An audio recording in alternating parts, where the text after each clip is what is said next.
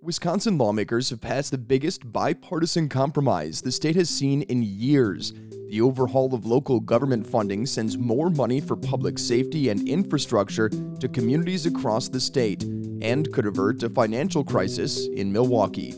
It's Thursday, June 15th. This is Wisconsin Today. Good morning. I'm Alex Crow.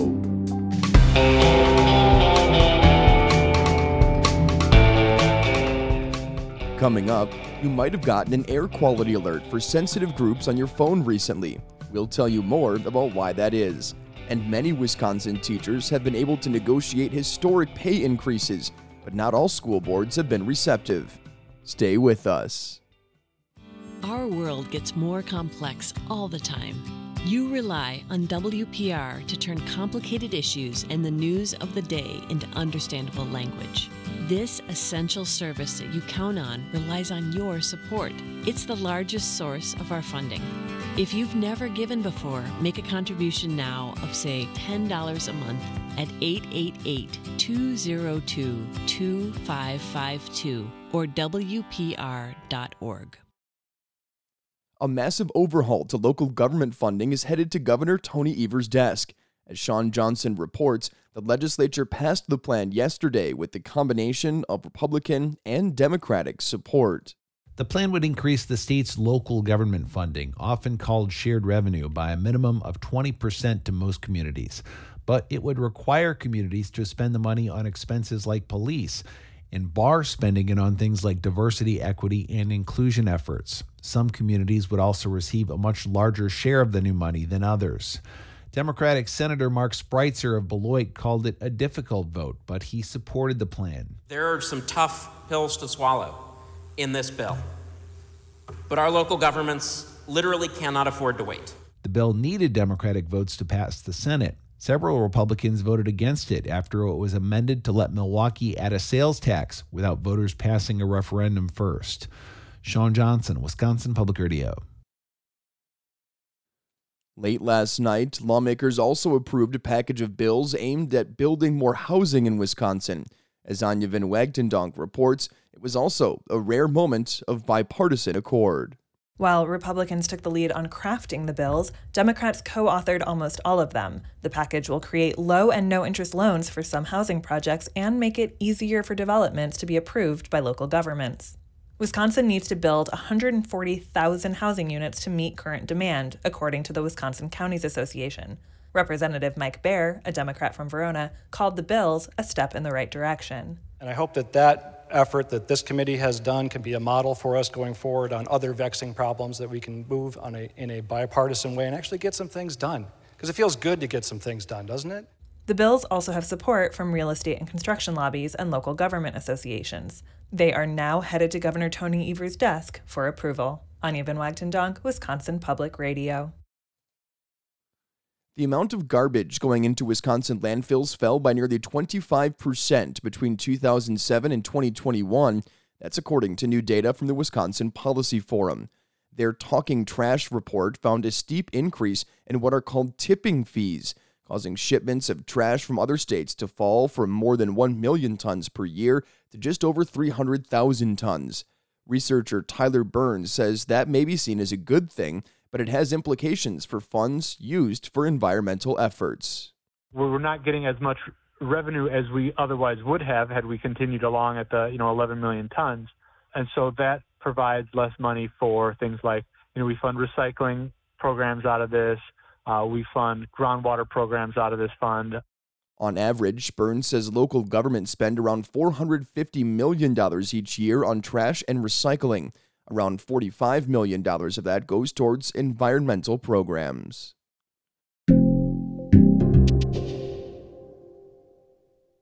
With unprecedented staffing vacancies, teachers have been able to negotiate historic pay increases in school districts across the state. But Corrine Hess reports not all school boards have been receptive. Teachers in Racine and Oak Creek continue to push for higher pay. In Oak Creek, nearly 400 teachers signed a petition asking for higher wages, and in Racine, teachers are asking for an 8% raise. Union leaders say districts that invested in staff are more competitive. Amy Mizialko heads the Milwaukee Teachers Union, where teachers got an 8% pay bump. It's a pretty easy commute from Racine to Milwaukee. And I think that commute is made even easier when they know that Milwaukee Public School Board and administration made moves to retain every single worker that they have. Many school districts that have not given pay increases for next year say they're waiting for the state budget to be finalized. Corrine Hess, Wisconsin Public Radio. More than half of Wisconsin counties are under an air quality alert for sensitive groups due to smoke from Canadian wildfires. The alert will remain in effect through noon today. The advisory comes as the state is seeing its most active spring for fine particle pollution in more than a decade. Before this year, Wisconsin had not issued such an alert for the season since 2011. That's according to the Wisconsin Department of Natural Resources. The wildfires have prompted 5 advisories so far this year. Jonathan Patz is a professor with the Department of Population Health Sciences at UW-Madison. He says it's unusual for wildfires to start so early. There's no question that climate change is fueling an increase in the intensity and frequency of wildfires and the smoke that we have to deal with from them. Research shows exposure can worsen asthma and other respiratory problems. The DNR says children and older adults should consider limiting outdoor activities.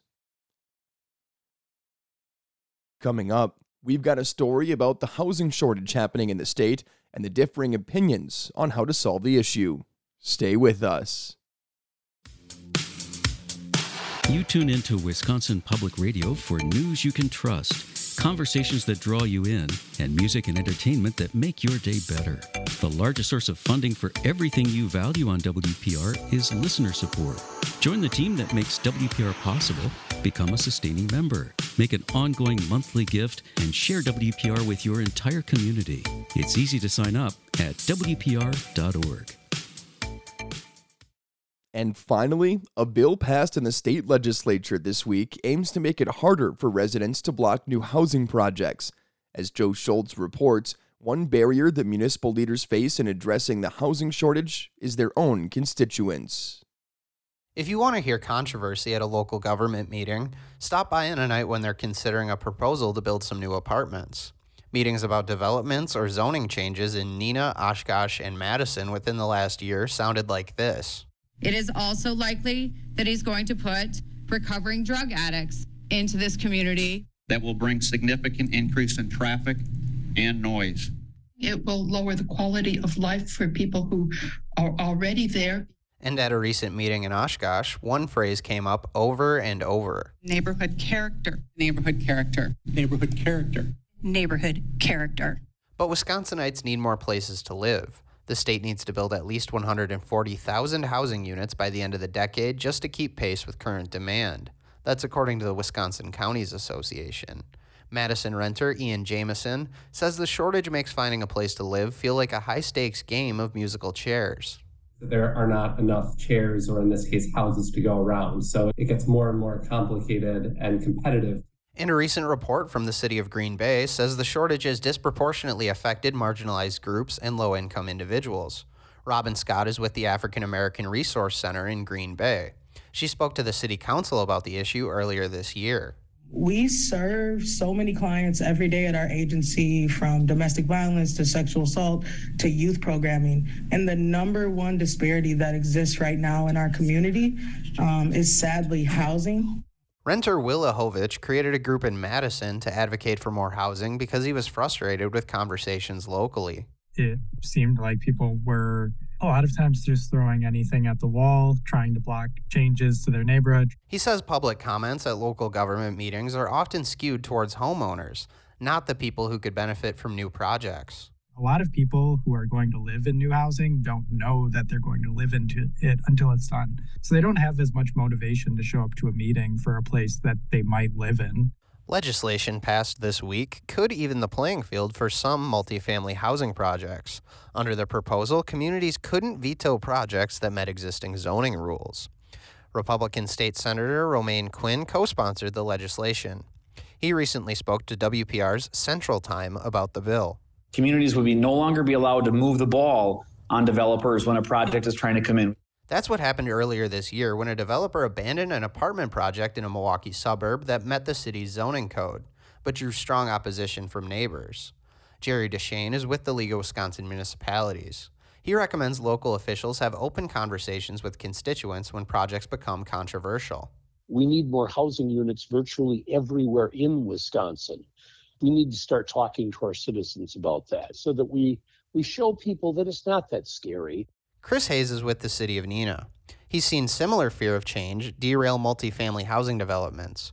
He says a recent proposal to turn a former middle school into apartments generated familiar concerns. Crime is going to go up, traffic is going to become ridiculous, and surrounding property values are going to go down. But he says that's generally not what happens. He's looked at past multifamily projects to evaluate crime, traffic, and neighborhood property values. The insinuation that somehow things are going to get worse in each one of those categories hasn't proven to be true. The housing shortage has become such a universal issue in Wisconsin that it's forcing lawmakers and communities to move past a fear of change. They hope that makes it easier to build homes. Joe Schultz, Wisconsin Public Radio. And that'll do it. Thanks for joining us for Wisconsin Today. I'm your host, Alex Crow. Our producers are Mallory Chang and John Davis. You can catch us wherever you get your podcasts every weekday morning. Don't forget to subscribe and leave us a rating and review. Have a great day. We'll talk to you again tomorrow.